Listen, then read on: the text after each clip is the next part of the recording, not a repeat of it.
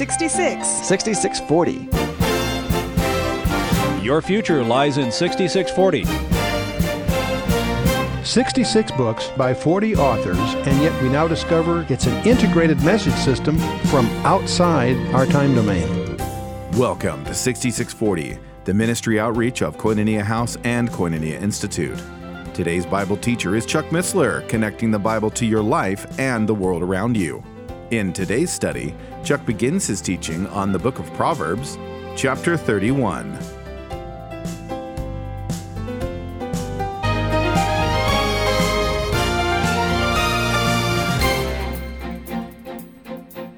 Okay, we are in the final session of the book of Proverbs. And interestingly enough, chapter 31 deals with the words of Lemuel's mother. Not only is it King Lemuel, but if you pay attention, you'll notice he's just recounting what his mother taught him.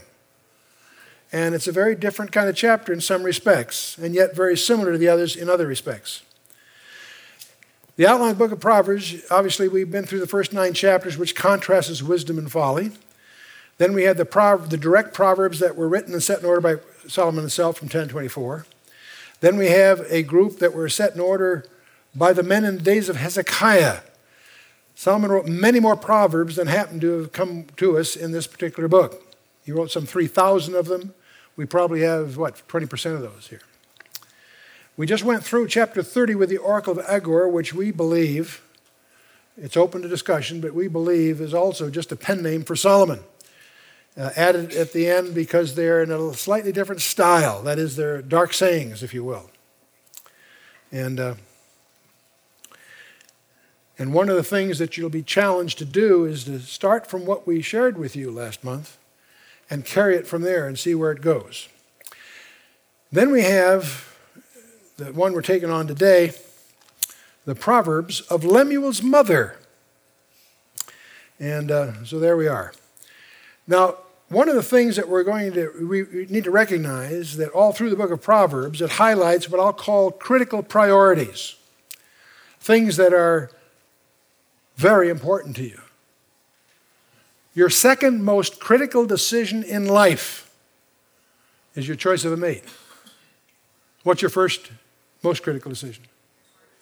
Your relationship with the Lord, right on. But next to that, nothing else ahead of it, is your choice of spouse.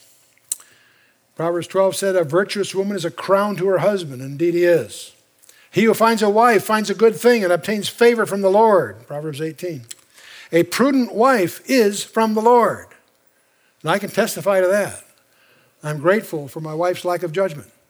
It's wonderful to have a lovely wife that has the ill fortune to be married to a character like me. I'm very grateful for that. The Bible also says not to be unequally yoked in 2 Corinthians 6 and also 1 Corinthians 7. That's a major emphasis. Very crucial in making a decision. Tragedy occurs by young people who are trying to get together where they're unequally yoked in hopes that somehow it's going to work out. Big mistake. Work that out first. It shocked me to realize, in doing some research here, that a Christian woman who marries an unsaved man may endanger her life in childbirth. I don't know how many of you noticed that. You can check it out in 1 Timothy 2 at the end of the chapter. But we'll move on here. Let's go to Proverbs 31, verse 1. The words of King Lemuel, the prophecy that his mother taught him. So this is usually called, in most commentators, the words of King Lemuel. But I look at the first verse, I say it's the words of his mother that he happened to remember. Okay? Now, there is no record of any king named Lemuel. The other thing that will emerge here, I'm going to suggest, is that the most important ministry mothers and fathers have is the spiritual training of their children. You can find it all through the scriptures, 2 Timothy 1 and 3 and so forth, on it goes. So if Lemuel is Solomon, and I believe it is, these are the words of Bathsheba, raising him. And I'm not going to insist on that. I may be wrong. But let's try that on and see if that gives us some additional insight of what unfolds here. So here she starts. What, my son? See, it's in her language, by the way. It's King Lemuel writing it, but he's writing it as she taught him. You follow me? What, my son? And what, the son of my womb? And what, the son of my vows? Now that's interesting. I suspect that Bathsheba needed to say something because she saw in her son some of the characteristics of his father. And Bathsheba understood David. She remembered the sin of David. You say, well, wait a minute. She sinned too. Yes, but it's clear the scripture puts that at David's feet, not hers. Now, by the way, Solomon was named Jedediah, beloved of the Lord, as we highlighted last time. Lemuel simply means devoted to the Lord. It would be a very natural pet name of Bathsheba for her son. It may be a name that only she used of him. So it's my suspicion.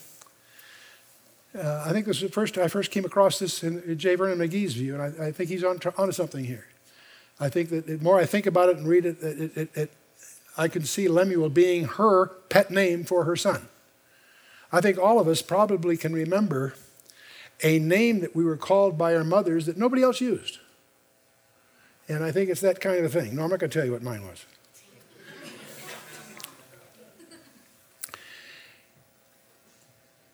I think she was conscious of David and the sin of David. Why do I call it the sin of David? Because in Matthew chapter 1 it says, Jesse begot David the king, and David the king begot Solomon of her that had been the wife of Urias. Notice that in Matthew, elsewhere her name will be mentioned. But here, the text deliberately avoids mentioning her name. It's of her that had been the wife of Urias. In other words, the sin was not just the adultery, it was the murder of Urias. It was David's sin. I'm not saying she was innocent, but the prime thing is at David's feet. In the same way that in 2 Timothy 2, Paul lays the sin in the Garden of Eden at Adam's feet. Because he was deceived, but Adam was not, he says. Important, subtlety, but important. Now, it's also interesting in her remark in verse 2 there, she speaks of him as the son of her vows. He was dedicated to the Lord under a vow. That's what Jedediah means, incidentally, in effect. So she's giving him some advice. And give not thy strength unto women, nor thy ways to that which destroyeth kings. She apparently saw in her son some of the characteristics that she knew was in David, a tendency in that direction. Then she goes on, it is not for kings, O Lemuel, it is not for kings to drink wine, nor for princes strong drink, lest they drink and forget the law and pervert the judgment of any of the afflicted. You know, it really is a tragedy when people in high positions drink. Very dangerous, not just to them, but to the nation. It's really disturbing if you start looking at the statistics of the consumption of alcohol in the District of Columbia. You know, it's bad anywhere, probably, but it's worse there than anywhere. It's a way of life that dulls the sentences and takes advantage. Give strong drink unto him that is ready to perish, and wine unto those that be of heavy hearts. Let him drink and forget his poverty and remember his misery no more. In other words, use it for medicinal purposes only. Okay. And going on. Visualize Bathsheba instructing Solomon. Open thy mouth for the dumb in the cause of all such as are appointed to destruction. Open thy mouth, judge righteously, and plead the cause of the poor and the needy. She's saying, oh, Solomon, be honest and just and fair. The mother to her son. I love the line that Mark Twain uses that Harry Truman liked so well, he hung it over his desk in the Oval Office. Always do right. This will gratify some and astonish the rest. Doesn't that sound like Mark Twain? Then we get into this passage that is so rich that it is enshrined in all kinds of forms in almost any Christian bookstore. You can, the virtuous woman, the far above rubies. Who can find a virtuous woman? The word virtuous here means a woman of character, of strength, of real ability. It's more than just chastity. It's virtue in that sense. She's not, and she's not to be a shrinking violet. For her price is far above rubies. The heart of her husband doth safely trust in her, so that he shall have no need of spoil. In other words, not a spendthrift to squander her husband's money. She will do him good and not evil all the days of her life. From here we get into a whole side study that suggests that Adam was only half a man until Eve was given to him. That you really have Mr. and Mrs. Man as two halves of a composite whole. And that seems to be what God has intended when he says that the two shall be one flesh. And from here you can go on and on. And this also raises some other kinds of questions. And we're talking about her. What kind of love should a man show his wife? That's also a key topic of Scripture. And the answer is very clear. The same kind of love that Christ shows the church. And that's modeled specifically in Ephesians 5 from verse 18 on. Very key passage. The husband is to be sacrificial, patient, suffering, tender, constant. A wife has no problem submitting herself to a husband like that shows real leadership, who loves her and shows it. Happy homes don't just happen. They're the result of hard work, prayer, and real love. And we continue with her. She seeketh wool and flax, and worketh willingly with her hands. She is like the merchant's ships. She bringeth her food from afar. She riseth a while it is yet night, and giveth meat to her household and a portion to her maidens. She considereth a field and buyeth it, and with the fruit of her hand she planteth a vineyard. It's interesting that she's obviously a devoted steward, very diligent, very vigilant, very resourceful. It's interesting she runs a night shift. She gets up before it's light and she goes to bed after it's dark, as we'll see shortly. As I was reading this, I had to realize that I cannot ever remember my mother in bed. She actually went to bed. But I cannot, whenever I got up, and I'm generally an early riser, she was already up. And my mother was from the old country. Very, very diligent, very devoted, very, very much exemplar of this also. And Proverbs has a lot to say about laziness, whether it involves a man or a woman. And I won't give you all the things. Half of your challenge to go search them out. But there are several dozen allusions to the results of laziness.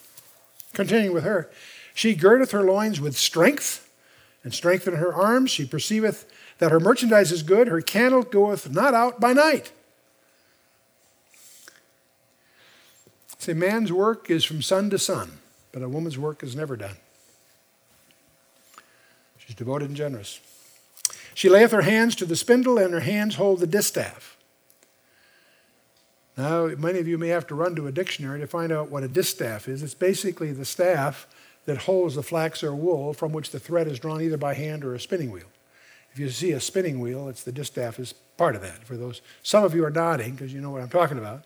The rest of you are bewildered and pretending you know what I'm talking about. But okay. But and I didn't know either, except in grammar school I had to be in a play, which had those props as part of the play. Courtship of Miles Standish and all that. But anyway. She stretcheth out her hand to the poor. Yea, she reacheth forth her hands to the needy. You know, it's really astonishing to see how much space in the Scripture God devotes to instructing us to take care of the poor and needy. It isn't a footnote here and there. It's an emphasis in everything. We need to not only have compassion for the poor, we should also realize that when we're doing something for them, we're doing it for the Creator himself. And anyway, that's... She is not afraid of the snow for her household, for all her household are clothed with scarlet. She maketh herself coverings of tapestry. Her clothing is silk and purple. These are very symbolic labels, of course, in that culture. Her husband is known in the gates when he sitteth among the elders of the land. The gates were what we call today a boardroom. That was where things were decided. That was the city council and more. She maketh fine linen and selleth it, and delivereth girdles unto the merchant.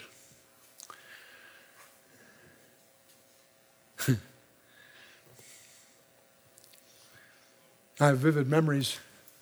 My parents, of course, I was born in 1934. My parents I came very late in their life, but having come through the Depression, they were real. As an immigrant family, we weren't hurting, but we were very cautious with our use of resources. And my mother was a seamstress when she first came to this country. Ended up being one of the key seamstresses for Warner Brothers. She liked to watch the old movies to see which dresses she made. But she started a little side business of her own where she would make wedding dresses for a little extra money. And I remember the day when my dad found out they had something they wanted to do, and Mom says, "No problem, I can do it, I can pay for it." And he was startled she had really squirreled away on her own some significant resources to allow us to do some things that we were hoping to do. But I remember I can vividly remember the look in his eyes of awe and respect of a resourcefulness he never realized was there. And so it really fits this model very vividly. Strength and honor are her clothing, and she shall rejoice in time to come. She openeth her mouth with wisdom, and in her tongue is the law of kindness. She looketh well to the ways of her household, and eateth not the bread of idleness. It really is amazing how often idleness and laziness and so forth also pepper this entire book. Her children rise up and call her blessed. Her husband also, and he praiseth her. You notice what he does? I won't ask for a show of hands, guys, but have you done that to your wives? Have you given, what I think is one of the biggest missing elements in families? It's called gratitude. We take each other for granted. In one sense, it's sort of a compliment. In the other sense, it's a crime.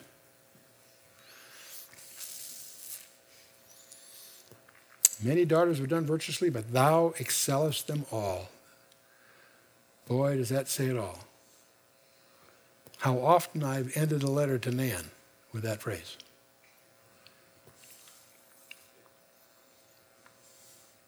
Favor is deceitful, and beauty is vain. But a woman that feareth the Lord, she shall be praised. It really is astonishing. The best of us tend to put too much value on appearance and not enough on quality. It's just the nature of the male beast, I guess, in many respects. But how crucial it is to get that straight. Favor is deceitful. Indeed, it can be. It can be flattery. And beauty is vain and vanishing. But a woman that feareth the Lord, she shall be praised.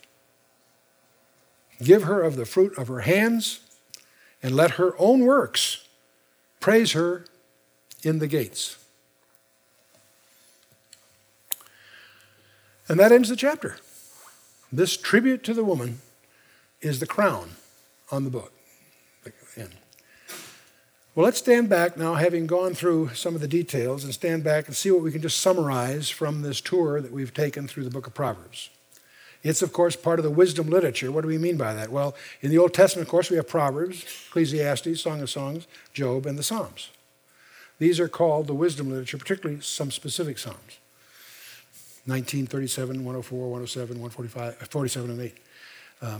But most people would say the whole book of Psalms is part of the wisdom literature. If you're interested in more of that, you can check in the Old Testament, 2 Chronicles chapter 1, And the New Testament, 1 Corinthians chapter 1, excellent passage, and James 3 are in the spirit, if you will, of the so-called wisdom literature that Proverbs exemplifies. Now, the book of Proverbs is God's book on how to wise up and live. And he contrasts the scorner, the fool, the simple, with those that are wise. And we'll talk about that in a minute. It's beyond keeping laws. And too often is it okay to do this? Is it okay to do that? We check laws. No. This is far beyond that. We're trying to lead an aggressively dynamic life, and that's what the book of Proverbs is tuned into. Attitudes. It's not what you do and what you don't, it's what your attitude is. Proper and improper attitudes, which of course will lead to conduct. And all these characteristics are referred to in very succinct, penetrating, I might say, colorful ways. Some of the most elegant collections of ideas on the earth are here in the book of Proverbs. All scripture is given by inspiration of God, not part of it, all of it. And by inspiration of God, we mean God breathed. God breathed. He superintended the whole process. And it's profitable for doctrine, for reproof, for correction, for instruction. What do those words mean? Doctrine tells us what's right, reproof, what's not right, correction, how to get it right, and instruction, how to stay right. So that nails it from all four sides. Now, the addressees here are my son all the way through here. My son were written by Solomon 15 times and twice elsewhere. 15 times just in the first 7 chapters, is what I meant to say. And they're used 5 times in the sayings of the wise men. That's the collection of the wise men that were in chapters 23 and so on. And it's used once by Lemuel's mother, which we believe is Bathsheba. My son's plural occurs 4 times, all by Solomon. So it's more of a family address. The New Testament quotes Proverbs all through the epistles, and no surprise, but it's worth mentioning. And what do we mean by wisdom? This is wisdom literature. What is wisdom? Most people say, well, it's the ability to use knowledge in the right way. That's a reasonable instruction, but that's not the way. We're not looking at it that way. We're limiting it even more specifically. Because there's 2 kinds of wisdom. There's the wisdom of this world that 1 Corinthians 2 talks about and James talks about. And there's divine wisdom from above. Jesus Christ is the personification of wisdom of God. We see that in Proverbs 8, very dramatically dramatized. And elsewhere in the epistles, of course. The word for wisdom is chokmah. Occurs 45 times here. Being knowledgeable, experienced, efficient in the areas of expertise is what some people would define it. But here it really includes a practical sagacity, mental acumen. But it also includes and really emphasizes moral upright living, which stems from a right relationship with God. That's the key to it. In fact, that leads to the key verse in the whole thing. The fear of the Lord is the beginning of wisdom. That's where it all starts and ends. And that somebody asks you, what's the key verse in the book? Proverbs 9:10 is a safe bet. But this also says something else. The Hebrew concept of wisdom is unique. It's very distinctively different than that which is typically used in the world.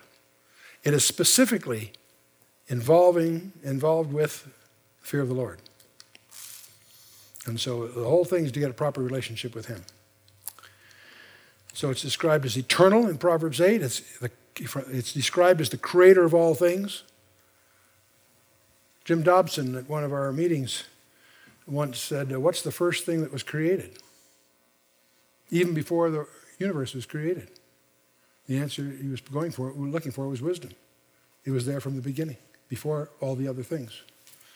It actually was, because it was the personification of Christ. Wisdom describes the beloved of God in Proverbs 8. And to yield your life to Christ is to obey him and obey him. To yield and obey him is true wisdom. Something else that strikes us all the way through is just a stylistic, structural thing, but I want you to be aware of it, is the parallelism of ideas. There's synonymous parallelism, antithetic parallelism, and synthetic parallelism.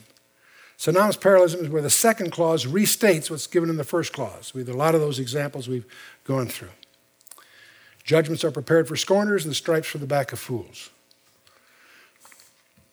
Antithetic parallelism is where a truth is stated in the first clause is made stronger in the second clause by a contrast or opposite expression.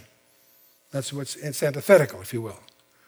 The light of the righteous rejoiceth, but the lamp of the wicked shall be put out. There's synthetic parallelism, is the last example, where the second clause develops the thought of the first. The terror of the king is as the roaring of a lion. He that provoketh him to anger sinneth against his own life. See, it really gives you the implications of the first clause, if you will. There are three losers that are defined here, three classes of people that desperately need wisdom: the scorner, the fool, and the simple. They're all losers, but they're each different kinds of losers. The scorners mock at God's wisdom because it's too high for them, and they will not admit it because they know everything. How many of you have known a scorner in your life? Okay. If you haven't seen one, just turn on the news and hear some of these political commentators.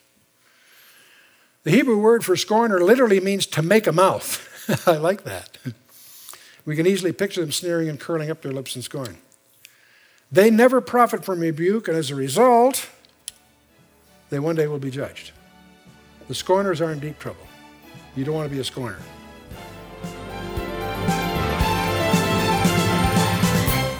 You've been listening to 6640, the ministry outreach of Koinonia House and Koinonia Institute.